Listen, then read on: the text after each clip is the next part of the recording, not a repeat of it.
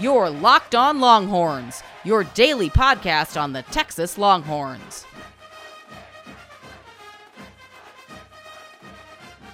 Hey, welcome to a Wednesday edition of the Locked On Longhorns podcast. I am your host, Patrick Kahn. You can follow me on Twitter at PatSportsGuy.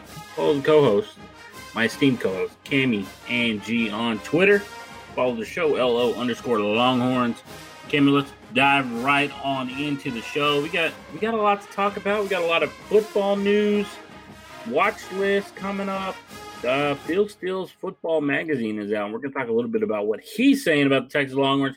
But first, I want to briefly mention that Tom Herman is recovering from shoulder surgery. So you can add him to the long list of Longhorns who had surgery over the offseason. I know. I guess technically now is probably the best time he has to do that with everything going on. But yeah, I was a little surprised about that. I've never even heard of any type of mention of him even having shoulder issues. So I'm glad he got that taken care of when he could. Yeah, it was interesting. I guess when I saw the report that he was recovering from surgery, I was like, oh, I didn't know that there was actually any need for surgery. But, it makes sense. Best time to do it right now.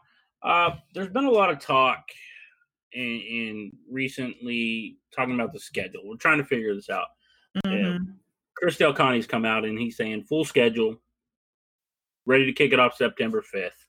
And in that email that he sent out to ticket holders said that they will be at 50% capacity at Darrell K. Royal Texas Memorial Stadium. Yeah, which I actually like how vocal he's being and trying to salvage the non-conference games and just move on as is. So I don't know. It's hard to try and figure out any type of route they would go outside of that full 12-game schedule just because obviously we've mentioned the Big Ten and conferences like that are already coming out and saying they're not playing those non-conference games. So it'd be interesting to see what they do if the Big 12 were to move forward with the full 12-game schedule. So did a team, in your opinion, like not a team, I should say, a conference like the Big Ten, did they jump the gun a little bit? I think so, because we kept mentioning that it's such a fluid situation and you don't really want to make a decision too early or too late. So you kind of just have to ride the wave and see how things are progressing or not progressing at the time. And we always mentioned that at the end of July, I guess you should say, that everyone would have a better idea on how to move forward, I think, in terms of the numbers of the pandemic and things like that, and whether it's possible to play under those health and safety precautions and measures and things like that. And that's definitely what the Big 12 is trying to do. So I'm really glad they're taking their time on this and just not following suit to what the other primary conferences are doing. And the reason I bring up the Big Ten is it was reported today that the TV people who they do their TV deals with want more games. Yeah, exactly. So, they want that money. Exactly. Yeah, I understand that part of it. But it's just interesting. It's like, well, we canceled these games for the health and safety. Now your TV deal that you have set in place, they're coming back. Network is coming back and saying we want more football games. So what was the point of canceling those games unless you're just going to go with a full Big Ten 12-game schedule? Yeah, I think they jumped the gun a little early, like you said. I think every, schedule, I don't know, like let's say just conference games, which would eliminate the non-conference games, the full 12-game schedule, the 9-game like we're about to talk about in terms of the Big 12 with one non-conference game. So I think every option should have still been on the table for them. And I kind of think every, at least the Big 5 in terms of those conferences should have made the decision kind of at the same time. So it just seems weird to me, because what if the Big 12 were to play that full 12-game schedule, and then what's the Big 10 going to do? Are they going to backtrack and end up playing their full schedule, or are they still going to stick with the conference games? So it's just a little weird to me. Yeah, at a time like this where everybody needs to be in uniform and in unison, and they're not. So that's interesting to me. And yeah, you brought up the 9-game schedule. Brian Davis of the Austin American Statesman was tweeting about a 9+1 schedule for the upcoming season. Essentially, the Big 12 would play their 9-game round robin season like they normally would, with one game being non-conference. And it makes you wonder who would be that game. Let's see. The South Florida Bulls, you could go ahead and nix them out. Go ahead and take them out because of the amount of travel. Right. And the fact that Florida and Texas both seem like hotbeds right now when it comes to the coronavirus. And then you look at their third game, which is UTEP. UTEP would have to travel over 576 miles. Whereas if Texas was to go play that game in Baton Rouge, that's only 431 miles from Austin. So Yeah. when you look at the mileage on it, it's closer for them to go to it's closer for them to go to Baton Rouge. So it makes me wonder, would Texas and LSU be that one game? Yeah, I think without a doubt it would. And I think that's why, or at least a primary reason why they're trying to save those non-conference games throughout any conference is because you do have those games like Texas and LSU, which, I mean, two highly rated teams, all the hype's going to be there. The TV network is obviously going to bring in a lot of money on that game. It's not too far of a travel for the Longhorns to go out there. Obviously, they want some revenge from last season's nail-biter game. So, yeah, I think that's probably one of the top games within all of college football, not just for Texas. Yeah, to me, I think that would be the game that you'd want to keep on the schedule. But obviously, is that, let's just say that the SEC went with something similar. Is that the game that they would keep on their schedule? Would Tennessee continue to play Oklahoma? So there's a lot out there that they're going to have to work out. But it's an interesting thought of doing a 9+1 schedule. Another item that Brian Davis brought up is the idea of a home and home game between Texas and OU, meaning in 2020, Texas will travel to Norman, Oklahoma to play the Sooners. And then in 2021, the Sooners would return the favor by coming to Austin and then hopefully returning back to the Cotton Bowl for their annual rivalry in the 2022 season, which is interesting to me because this game has been played in the Dallas-Fort Worth Metroplex. Every game has either been played in Dallas or at AT&T Stadium for their lone Big 12 Conference Championship matchup. But this dates back all the way to 1923. November 17th, 1923, the Sooners went to Austin, and Texas beat them 26-14. That is the last time that wasn't played in DFW.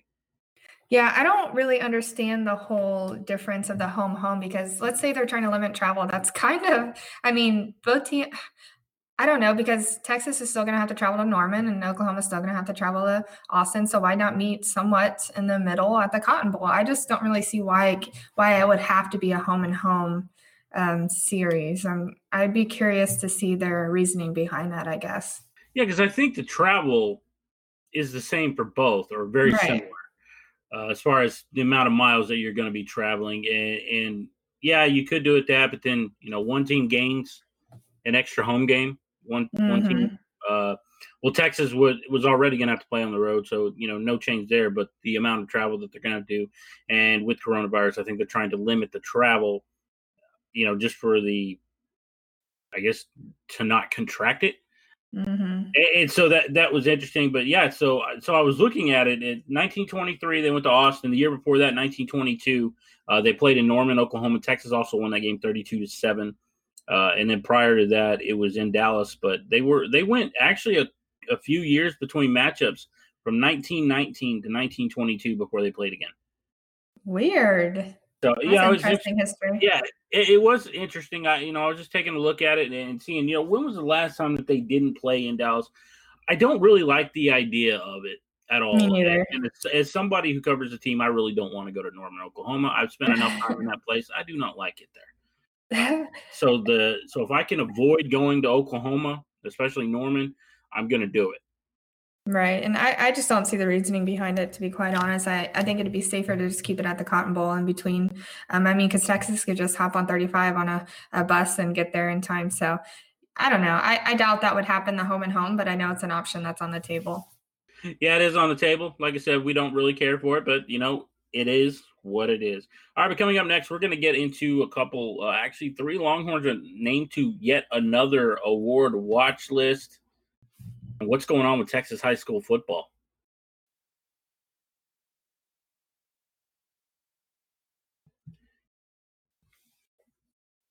So the Football Writers of America Association has come out with their watch list for both the Bronco Nagurski Award and the Outland Trophy. The Bronco Nagurski Award is given to the top defender in all of college football in Texas. It's one of several teams to have 2 players listed, and I'm pretty sure you already know who they are. Oh, yeah. I know Osai and Stearns have to be on there. Yeah.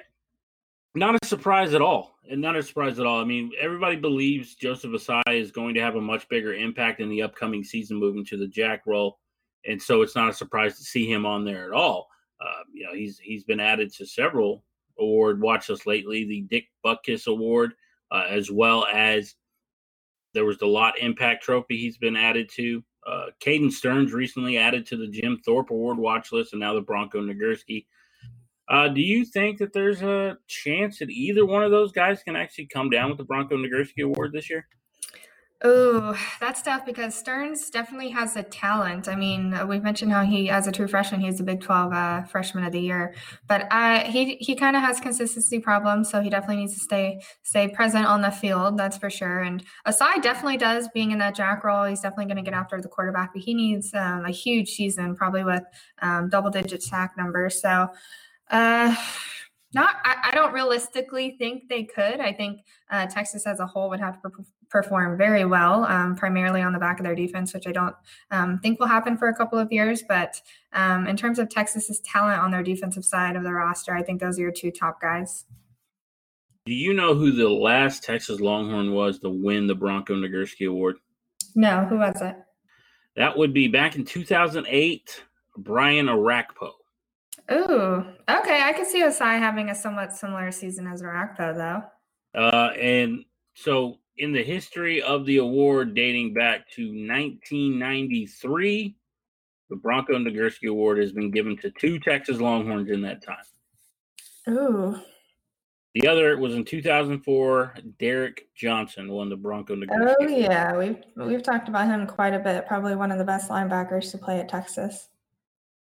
Yeah, so we definitely need to see another Longhorn win it. So I honestly, if I had to pick between Caden Stearns, Brian Orakpo, not Brian Orakpo, Caden Stearns and Joseph Ossai, I'm going to go with Ossai. Very similar to what Orakpo did, with being that disruptive force, the pass rusher, and that's kind of how I see Ossai. And it's just interesting because Brian Orakpo has actually come out and called Ossai the next Nigerian nightmare. Yeah, I would have to lean Ossai in that sense too. He's kind of one of those breakout players that everyone's going to recognize fairly early on in the season, and Stearns kind of flies under the radar at times. So if I had to pick between the two, it would definitely be Ossai. Well, there's also the fact that a defensive back has not won this award since 2003. Derek Strait out of Oklahoma. The last safety to win it was also an Oklahoma Sooner. 2001, Roy Williams won that award. So it's been some time. Usually it's a linebacker or a defensive lineman that wins the Bronco Nagurski Award. And then we have the Outland Trophy, given to the top lineman in the country. So, of course, you have Samuel Cosmi on the list. Oh, yeah, that's not surprising at all. And his stock is actually increasing, believe it or not, throughout all of this. I know we mentioned Bleacher Report's Matt Miller said he's talked to several NFL scouts, and they believe Cosmi, I guess, is within the top 10, and I guess in some NFL scouts' minds, the top overall left tackle. So he's definitely going into the season with a lot of hype. So hopefully he can stay consistent, and who knows, maybe he'll be a top draft pick next season. Yeah, and the Outland Trophy goes to the top lineman on offense or defense. So it's in the trenches, not necessarily a offensive player. However, a defensive lineman hasn't won this award in a couple of years. Actually, Quinnen Williams of Oklahoma won it.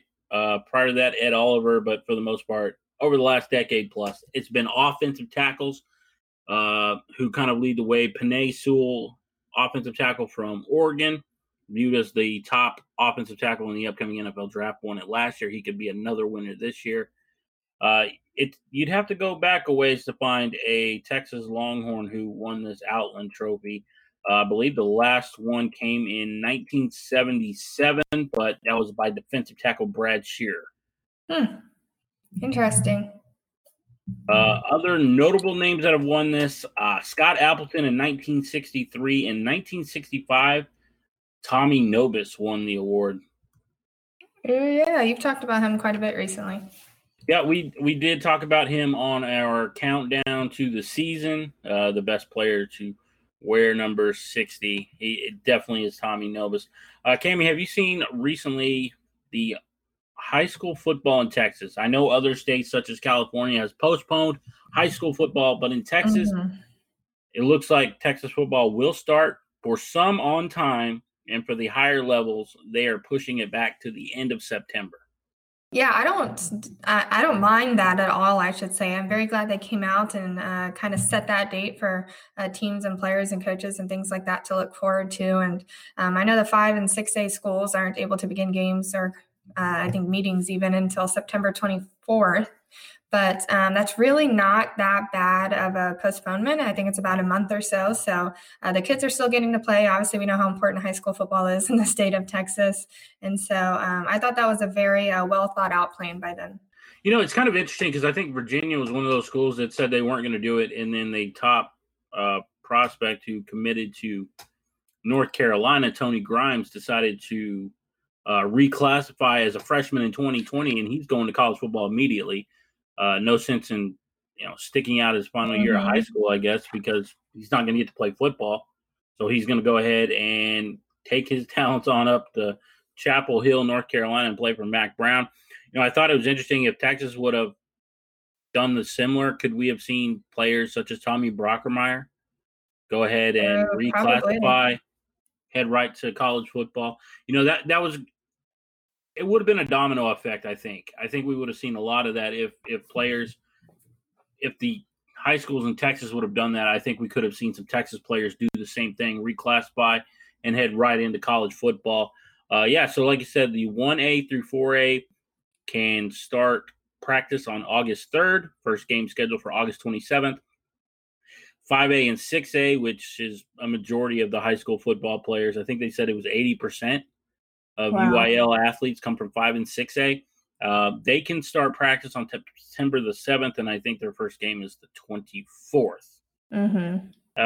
So that's going to be really interesting to see how that dynamic plays out. It's interesting to see Texas is one of those states that's been a hotbed like we've talked about, but they're going to continue with high school football. And as we all know, high school football is a religion down here. Yep, it sure is. And I guess you could say football in general is king down in the state. So people can't live without college football, high school football. I don't know, even Pop Warner probably. But yeah, football is definitely, I guess, the sport that people can't live without in Texas. That is a fact, Cammie. But coming up next, we're going to get into a couple things that Phil Steele put into his preseason college football magazine. You're not going to want to miss this. Cammie, did you see Phil Steele's top 25 rankings? I've been following Phil Steele's, a lot of his information coming out lately, but I don't know if I looked to see where Texas landed on that top 25. In the top 25, he put Texas at number 12. Oh, okay. That's realistic because I've always considered Texas to be within the 11 to 15 range. Yeah, I mean, I think that's right on par with where they've kind of been, throughout college football. Not overly surprised by that. He did have a team in his top 5 that I did not understand whatsoever. Top 5 of the top 25? Yes. Who? Texas A&M comes in at number 5. What in the world? See, and I don't buy that at all. Number 5 in the top 25. There's no way.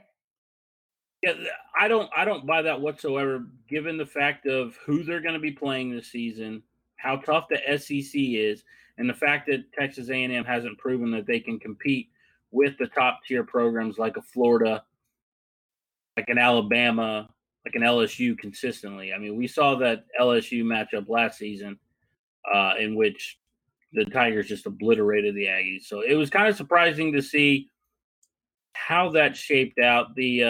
The top 10, they got Penn State at number 10. Okay. Are you with me on that one? Yeah, that's pretty realistic. They could be a little higher even, but I'll take it. They have the Oregon Ducks at number 9.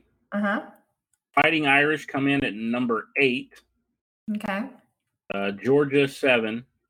That's a little low for Georgia. LSU 6. A little low for LSU.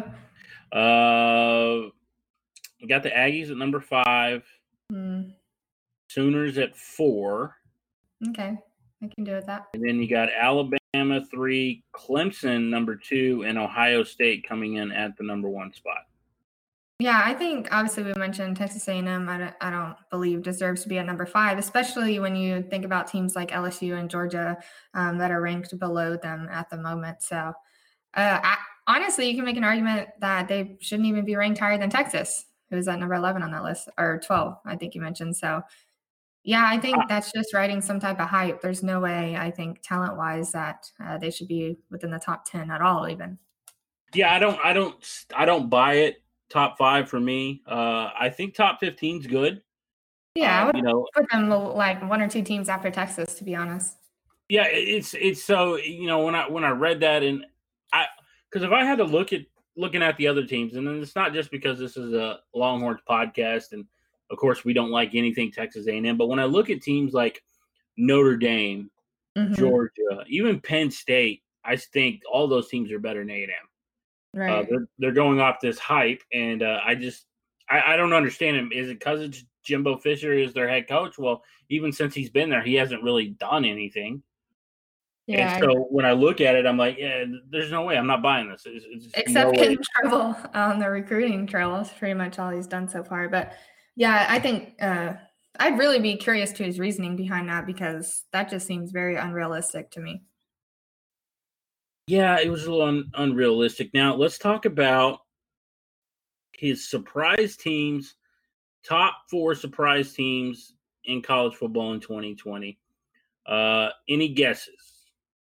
Well, I don't know. I guess you could say Texas, because they had 5 losses, and that was underwhelming. So Texas is probably one.